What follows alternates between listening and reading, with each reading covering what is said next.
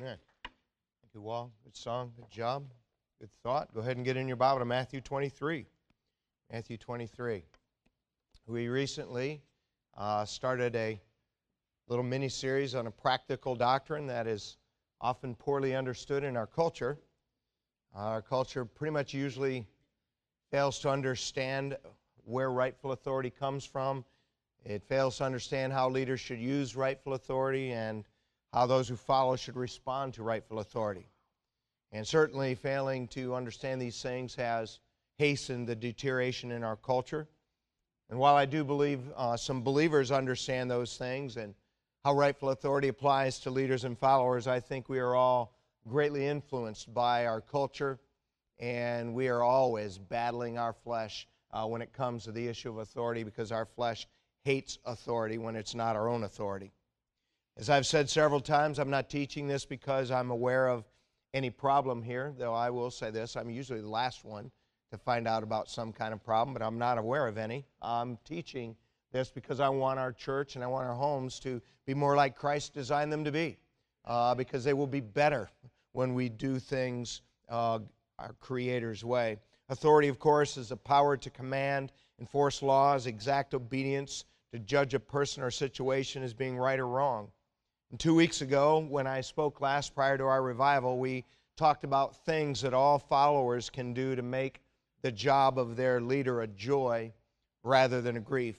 And as I said then, I'd be ashamed of myself if I was proud of making the job of those who led me a grief instead of a joy.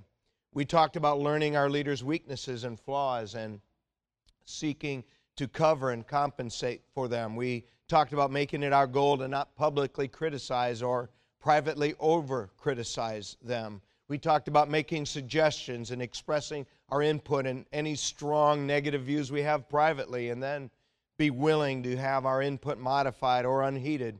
We talked about dealing carefully with our differences with those who lead us, because differences are inevitable.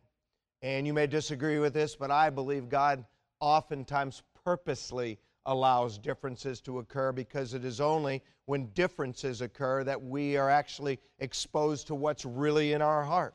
As long as we agree with what our leader is doing, the way we're following isn't even exposed yet. And we close just talking about something that's very simple but very hard to do. We need to let those who lead us lead. I mean, God is a perfect leader, but there's a lot of people that don't follow His leadership because they don't let God lead, and we exhorted one another to do that. And this series I'm not teaching because I think it's the most interesting stuff in the Bible. I'm teaching it because I believe it's a great practical help to us as believers in Christ and to the Lord's church here.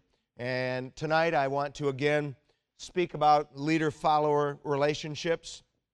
And in particular, tonight I want to talk about how a leader should use rightful authority toward those who follow them. By the way, it only makes sense if we talked about how followers should follow, if we should talk about how leaders should lead. And though in every place I'm aware of in the Bible where God speaks about both leaders and followers, He always instructs the followers first. He also always has instruction for the leader. Both followers and leaders have instruction from our Creator to have healthy leader-follower relationships. And so if you're able to stand tonight, if you would stand in honor of God's Word. This is just our fifth lesson in God's authority in our life. Matthew 23, verse 11 says this, "But he that is greatest among you shall be your servant. Whosoever shall exalt himself shall be abased, and he that shall humble himself shall be exalted." Thank you. You might be seated. If you have read through the Gospels, one of the things you may have noticed is that on several occasions, Jesus' followers, His disciples, were debating among themselves who among them would be the greatest. In fact, on Jesus' last night, they were debating who among them would be the greatest.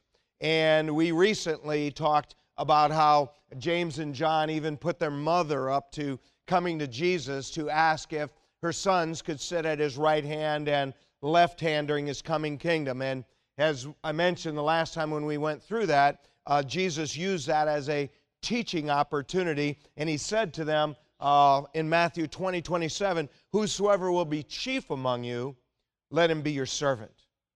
And all of those who have rightful authority from God, all of them are supposed to be servant leaders. Those with rightful authority should use our position, our strength, and our authority to serve others. We are there to do what we do in their best interest rather than our own. Now, in this particular case, in Matthew 23, Jesus is having a big conflict with the Jewish leaders. And in this conflict with the Jewish leaders, he repeats the same message about greatness in God's eyes. Notice that in verse 11, serving is not a path to greatness, so others will one day serve us. Serving is part of greatness. Verse 11, but he that is greatest among you shall be your servant. Again, our culture and our flesh say, hey, serve so that one day you can be served. Serve so that one day you can be great. Jesus taught differently. He taught that part of greatness is being a servant. And then he, again, teaches the opposite of our flesh and the opposite of our culture in verse 12 when he says, whosoever shall exalt himself shall be abased, and he that shall humble himself shall be exalted. And our culture and our flesh says, be sure you exalt yourself or you might not get exalted.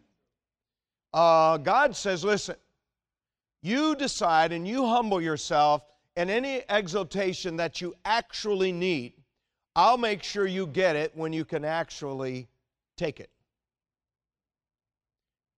This is the opposite of our flesh. It is the opposite of our culture. And we learn here that great leadership is not about giving orders. It's about serving others. It's not how many people we boss around that matters, though leaders provide leadership. Leadership is about how many people we help, how many people we lift, how many people whose life is bettered because of our strength, because of our talents, and because of any authority we've been given by God or man. It is very important that we remember this simple thing. Those who look up to us are not stepping stones or tools to get us to the next level. People are not the means to our higher end. Us helping and building people as their leader is the higher end. I know this is not what our culture teaches. This is not what our flesh says. This is what our Savior has taught us, and this is how God looks at leadership and those to whom He has gifted and to whom He has delegated some of His authority. Godly leadership is not about the leader. It is about others. The goal of leadership is to minister and serve those we lead.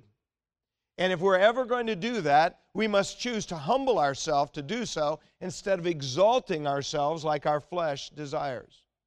Listen, if you're married and you're a husband, listen to me. The purpose of every husband should be to lift and serve your wife in life. And when you do that, you actually lift yourself when you lift your wife. But if you exalt yourself and push your wife downward, in the end, you will end up abased rather than exalted. The main purpose for every parent should be to serve and lift your children in life. God did not give anybody children to relive their social faux pas or relive their athletic career, although most of our athletic careers and social life could stand to be relived. But that is not why He gave us children. He gave us children so that we could recognize their gifts and their calling from God, and that you and I could humbly help them achieve what God designed them to do, to lift and help them. The purpose of every ministry leader, the purpose of every pastor is to serve and lift those who look to you. Listen, if you're a Sunday school teacher here, your purpose is to lift and serve those who come and listen to you each week.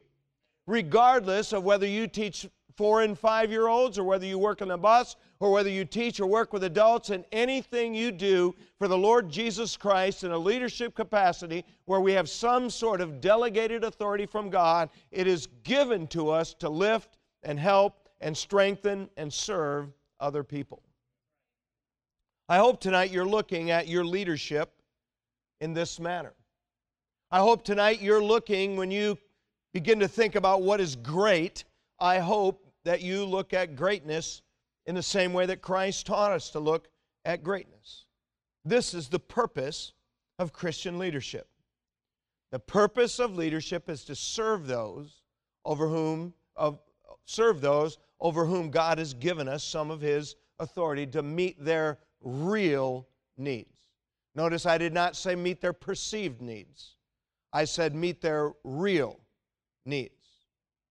You see, when followers seek to meet the needs of the leader, in the end, the needs of those followers get met. And when leaders seek to meet the needs of those who look to them, then the needs of the leaders get met. But anyone who seeks to meet their own needs first, in the end, they always end up learning their needs remained unfulfilled. And we think, of course, of the ultimate example of what it means to be a godly leader. We look at the Lord Jesus Christ. Think about it. He spent His entire life to give and spend His life to lift and save others. He was King of Kings and Lord of Lords, but He chose to minister to others rather than to be ministered unto. He had and deserved the worship of angels, but He humbled Himself to become a man upon the earth. He was a creator and giver of life, but He chose to die and give His life so that we might live forever. He was perfect, sinless, and spotless, but He chose to walk among sinful men in an attempt to reach men. Can you not see God Himself stooped down to wash the feet of those who would shortly abandon Him? So why did He do that? That's what they needed at that moment. Can you not see the perfect, sinless one forgiving soldiers as they drove the nails in His hands and feet? You say, why did He do that? The soldiers most needed forgiveness. Can you not see the hungry, weary Savior at the end of a long day of ministry with all those hundreds and thousands of hungry people, and instead of feeding Himself, He fed 5,000. So why did He do that? It's what they needed. Christ did not do that which was best and easiest for Himself. His pressing motive in life and in everything He was to meet the genuine needs of other people. Now, He did not seek to meet their perceived needs.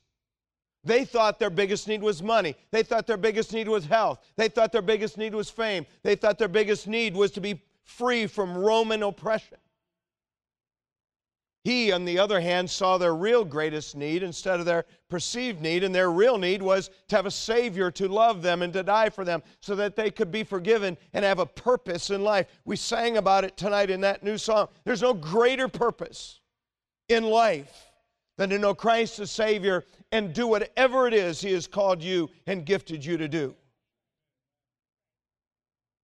We think about Christ's attitude and we contrast that with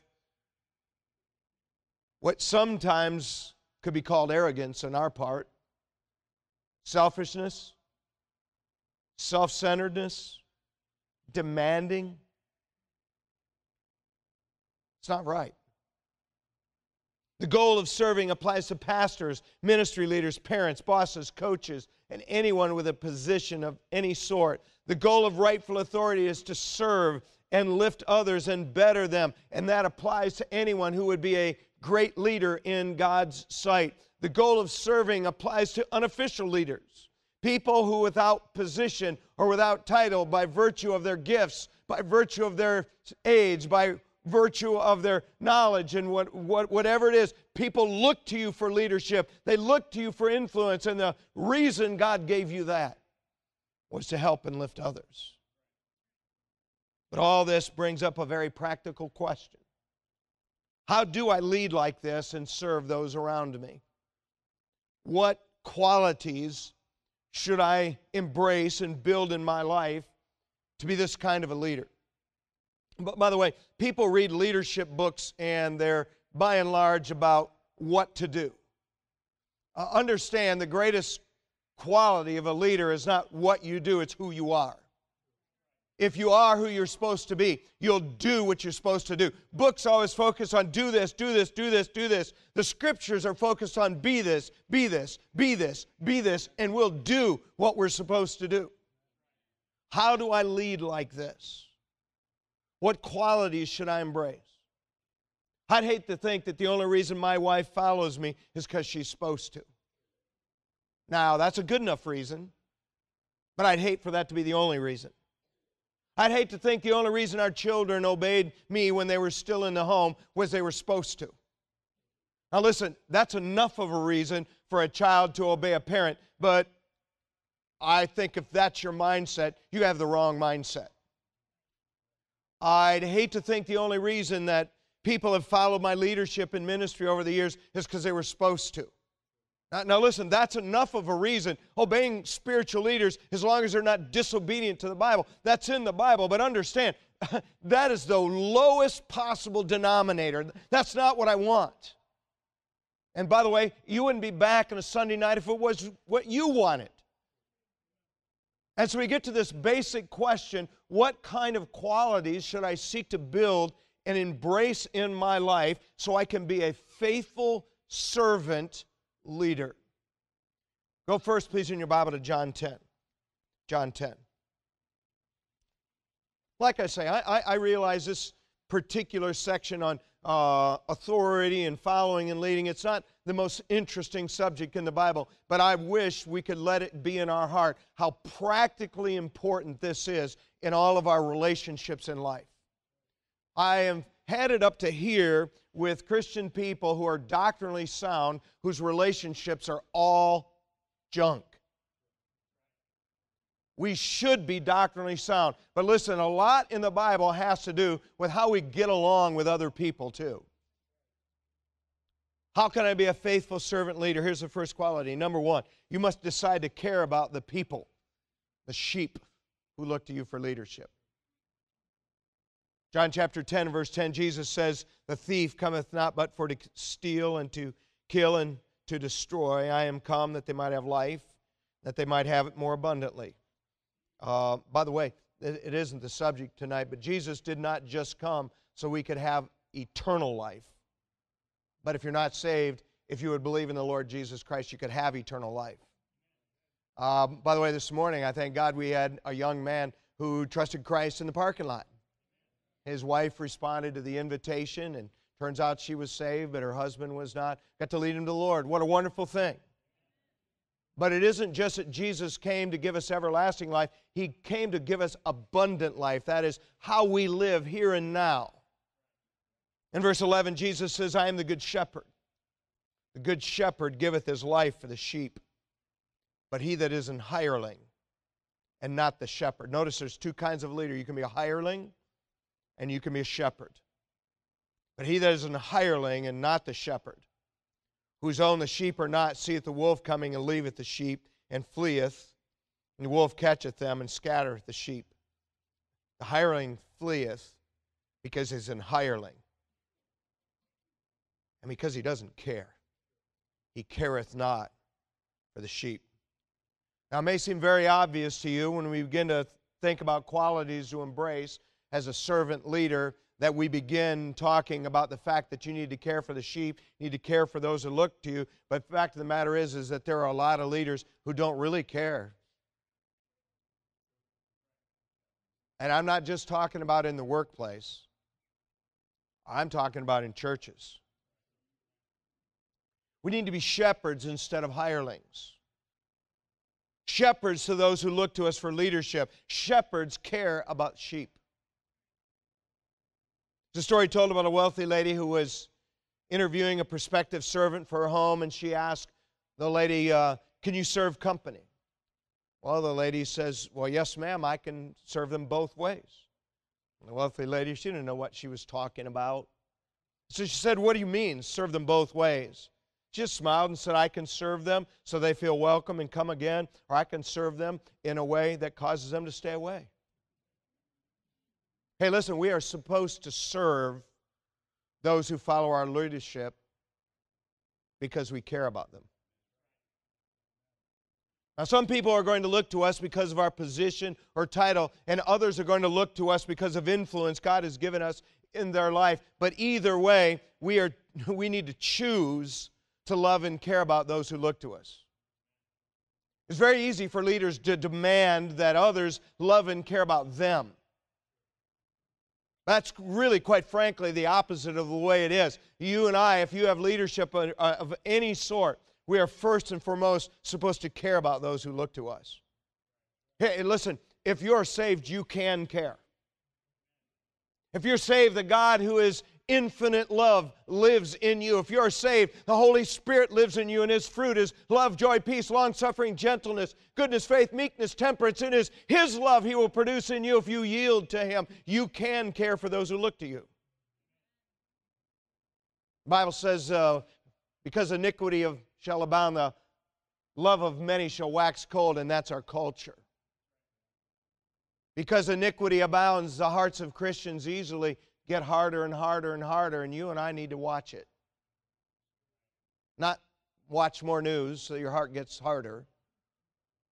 Watch our heart so that our heart remains soft. Let me ask you a question. If you have a leadership role of any sort, do you ever pray for God to put His love in your heart for those who look to you? Do you ever pray, God, help me love, you fill in the blank? Are you sadly content to just be incontentious with them?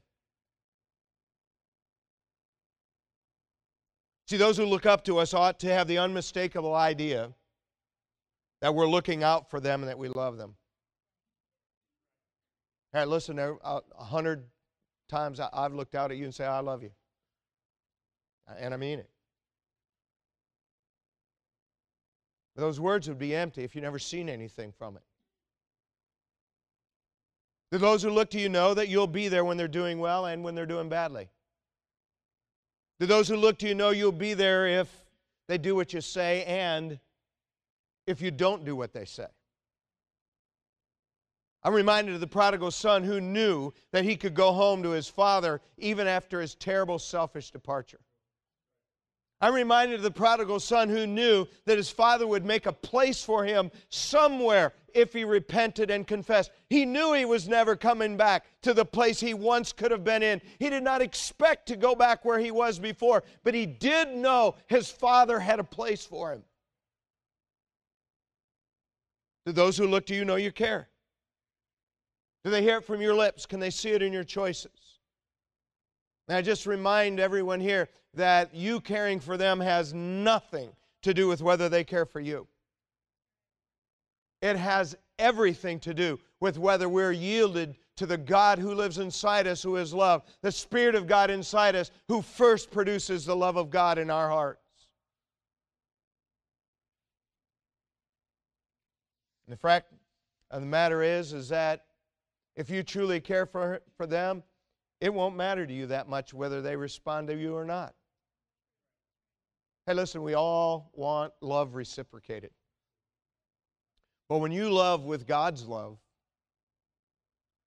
if they love you in return, it doesn't matter that much. Hey, listen, God's love hasn't changed because people don't love Him. Do you deeply care about those who look to you? See, caring for the sheep is part of how those with rightful authority from God should use it. But it's not just that part of being a faithful servant leader involves caring for those who look to us. Next, go up a few chapters to John chapter 16.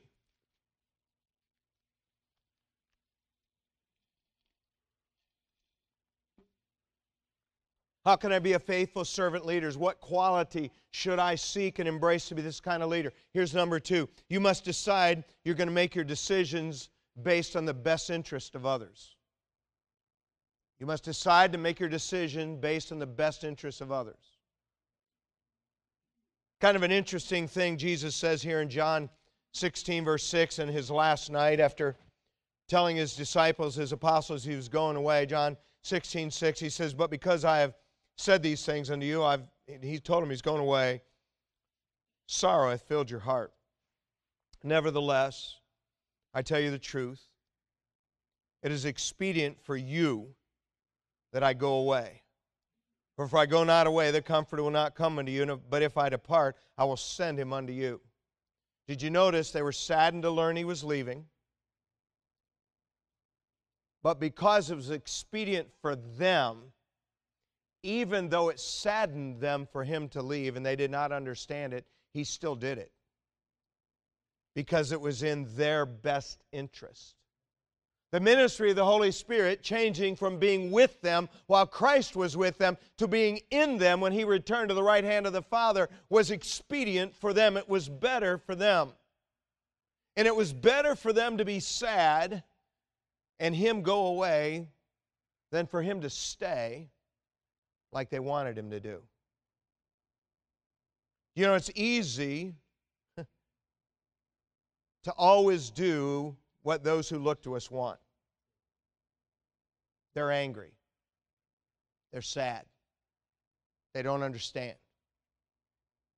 If you're going to be a faithful servant leader, you must do what you do in the best interest of other people. Godly leadership is not about what we can get from those who follow us, but it is rather about what we can do for them.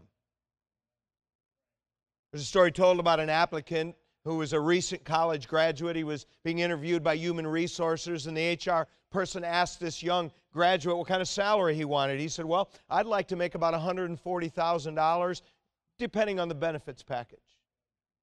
Well, the HR person smiled and said, well, what would you say to a package of 5 weeks vacation, 14 paid holidays, free medical and dental coverage, the company matching retirement funds you set aside to 50% of the first 8% of your salary, a company car leased every 2 years, and let's say that car will be a red Corvette. Applicant says, wow, are you kidding? HR person says, yeah, but you started it. See, we do so many things we do, always in our own interest. And I'm not implying we shouldn't take care of our family or our future when we interview for jobs. What I'm saying for this is we need to do what we do in the interest of those who look to us when we make our decisions. See, godly leadership seeks to do what we can do in the best interest of those who follow us rather than about what we can give or take. Have you ever really thought about this? Why is there corporate fraud? Because leaders in companies want to take what they can from those who look to them instead of doing the best they can to secure those who look to them. Have you ever thought about why there's so many problems in ministry? Ministry leaders and pastors using their positions as stepping stones. Very often, and again, for those of you who have just been at Bible Baptist Church for, however long you've been affiliated with a biblical church, you don't know what goes on out there. You just don't understand. All over the place, people take what are called smaller churches to get a medium-sized church, and take medium-sized churches to get a bigger church, and the people and ministry literally is just a stepping stone for them. It's wrong. You ever thought about some of the problems in our marriages? Husbands seeking what they can get from their wife and what they can do with the extra money, instead of using your authority and leadership in a way that benefits your wife and family. Have you ever thought about the problems in our homes when parents handle and discipline their children in a way that's best for their image and easiest for them instead of what's best for your children? Let me ask you, if you're a parent here, do you pick their bedtime on their best interest or yours? I know parents all the time. You let your kids stay up to 11, 12 o'clock because you don't want to get up in the morning. You didn't pick that in their best interest. You picked that in your best interest. If you're a parent, how'd you pick the amount of screen time you give them? You picking that screen time in your best interest or theirs? You really think it's helping them physically and intellectually to watch SpongeBob 6 hours a day? Hey, listen, get on Cartoon Network. I challenge you, and just put something on and count how often they change the scene. You can count 1001, 1002, 1003 scene change. 1001, 1002, 1003 scene change. You wonder why kids have no attention span? You wonder why your kid has no attention span.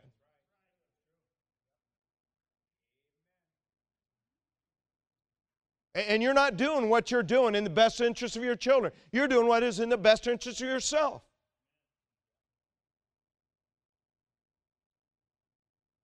Listen, God did not delegate authority to anyone. And listen, I'm not picking on parents. Plenty of things I've said are about the pastorate. God did not delegate His authority to anyone for self-serving purposes. We have rightful authority to fulfill God's purposes. And listen, if you're a leader, one of the most important things you do for those who look to you is to give them security. Every follower wants security. You say, how do I give those who look to me security? You give them security by being faithful, dependable. We talked about that this morning. It's required in a steward that a man be found faithful. Listen, among the reasons we should be faithful to Christ and faithful to the church and faithful to our ministry and faithful to our spouse and faithful to what's right, listen, it causes those who look to us to feel secure. Not everyone is talented or beautiful, obviously. Hey, listen, I have a mirror. I mean, time's not kind to everyone. I used to be somewhat attractive and have hair. Sharon had bad taste in men, what can I say?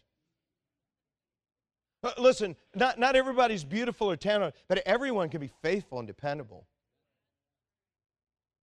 If you want to build security in those who look to you, you need to be consistent.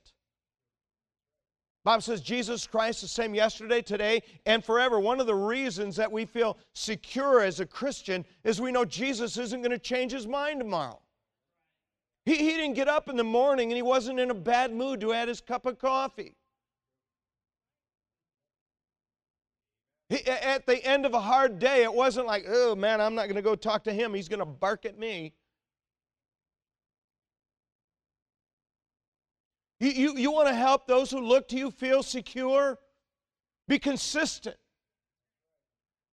I believe that no matter when you went to Jesus, you got exactly what you would expect. If you went to Him and were justifying your sin, I believe you got rebuked. I believe if you went to Him under any circumstances at any time of day and wanted mercy, I believe He gave you mercy. He was consistent. He made everybody feel secure. Listen, everybody can't be attractive, but everybody can be consistent. So what builds security in those who look to leaders? Diligence. Proverbs 12:24 says, the hand of the diligent shall bear rule, but the slothful shall be under tribute. Listen, hard work is a part of the success story in Christ or life for anyone.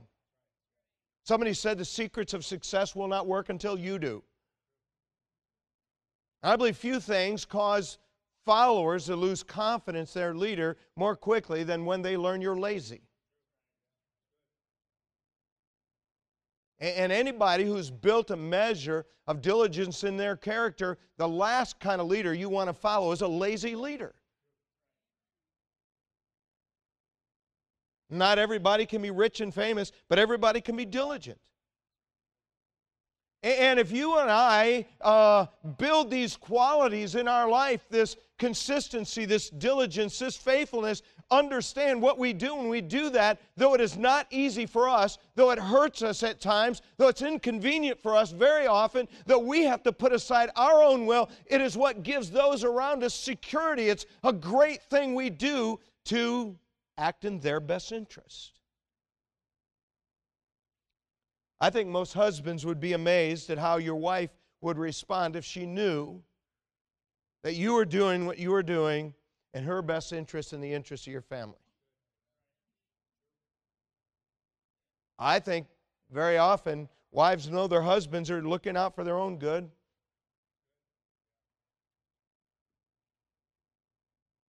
Most parents, I think, would be amazed at how your older children would respond if they really felt you were doing what you were doing in their life for their own good.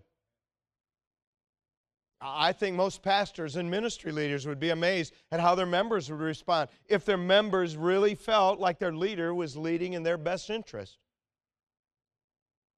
Again, we're poking at all kinds of people. You know, one of the things that grieves me in churches is youth pastors that go somewhere, uses as a stepping stone.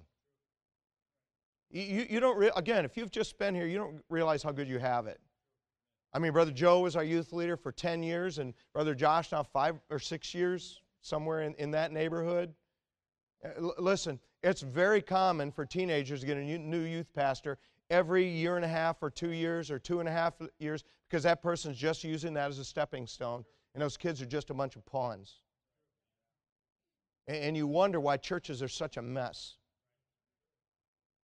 And I'm not implying that people don't start out in a certain position and then move on to something else. I'm not implying that. What I am not implying, I'm clearly saying that when you are using the people around you as a stepping stone, that is the opposite of why God gives anyone rightful authority.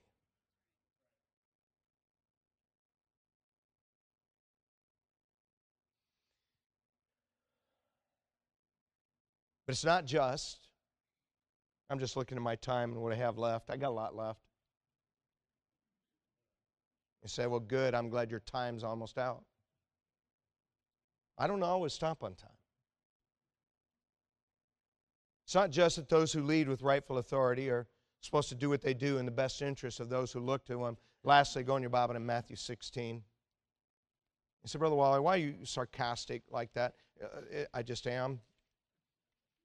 And I honestly, I don't know that I try to make it better. I try to not use my sarcasm in a way that's hurtful. I've never successfully used my sarcasm in a way that it's not misunderstood or not taken wrongly by people. Just be gracious with me. I need it. Sooner or later, you'll need some graciousness from me. I'll try to give it. How can I be a faithful servant leader? Lastly, number 3, you must stand strong when those who follow you disagree. See, our culture thinks leadership is about doing what the followers want. Listen, you hear that all the time. Hey, we sent them to Washington to do what we want. Who's we? You realize we is bigger than you. We send leaders to Washington to follow the values that we sent them for.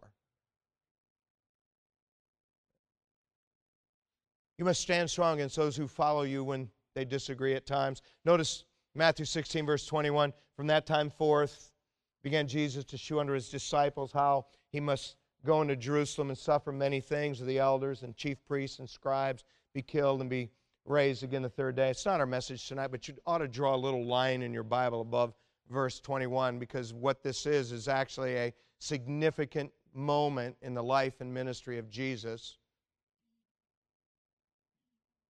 And when Jesus talks about the new direction his ministry is going to go, by the way, this was going to happen all along. This had nothing to do with the Jews rejecting him. It was always the plan of God for him to suffer and die. Verse 22, Peter took him, began to rebuke him, saying, Be it far from thee, Lord, this shall not be unto thee.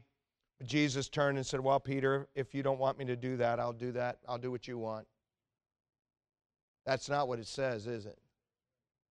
But he turned and said unto Peter, Get thee behind me. Remember, when pronouns start with T, thee, thou, and thine, they're personal, singular. When pronouns start with Y, you, and yours, they're plural. This is a personal message to Peter in public. Get thee behind me, Satan. Thou art an offense unto me, for thou savorest not the things that be of God, but those that be of men. Then said Jesus unto his disciples, If any man will come after me, let him deny himself, take up his cross, and follow me.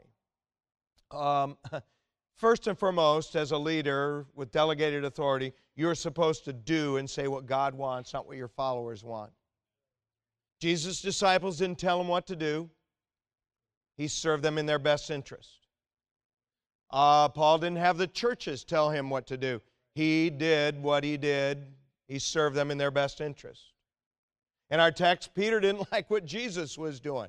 And Peter boldly rebuked Jesus for the change in his ministry, and Jesus took a strong stand against somebody he loved.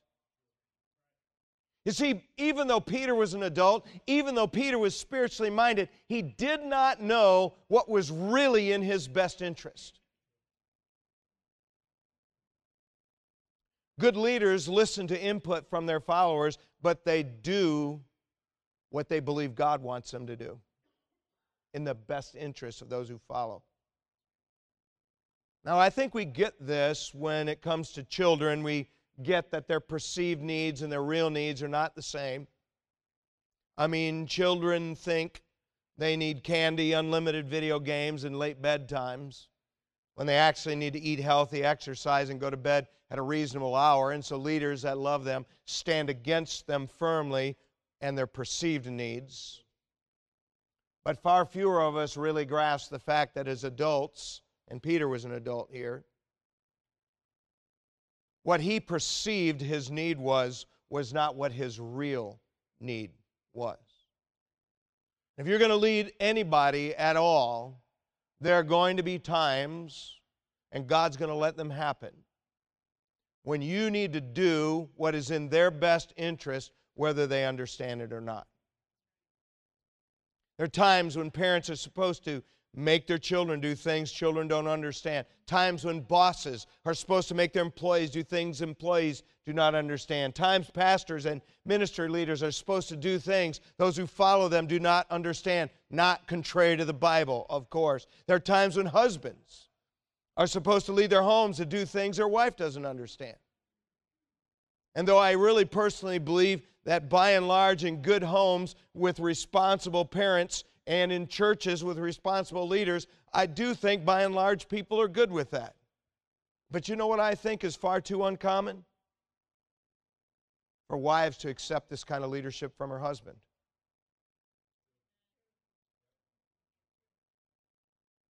I'm going to just let that sit a minute. Some wives have made their husbands sheepish through constant criticism. And quite frankly, he's afraid to provide leadership. Other wives have made their husband too afraid to leave because they know their wife will emotionally and physically punish them. And I'm talking to some wives here who do that. And I'm talking to some husbands here, you've lost your good courage because you're afraid of that. And all I'm saying to you is that if God has given you rightful authority, you have a responsibility to lead in a way that pleases God and do what's in the best interest of people who look to you. Say, well, what if my kids and my wife don't follow? You can't control that. You do your job, and God will take care of everything else. You know, if you in some area of your life have a leader like we've talked about, you ought to thank God for him. You really ought to. But we have some great parents here. We have some great husbands here. We have some great ministry leaders here. You ought to thank God for them. Maybe in some areas of your life when you consider rightful authority, you're not using rightful authority the way we talked about tonight. And maybe you need to change directions. Let me ask you, do you care about the sheep God has placed under your care? You make your decisions on the best interest of those who look to you or your own interest? Do you take your stand for what's good and right and best? Or have you lost your courage, your conviction? By the way, by and large, these stands are not going to be taken against the far left out there somewhere in California. They're going to be in our family, our home, among our friends.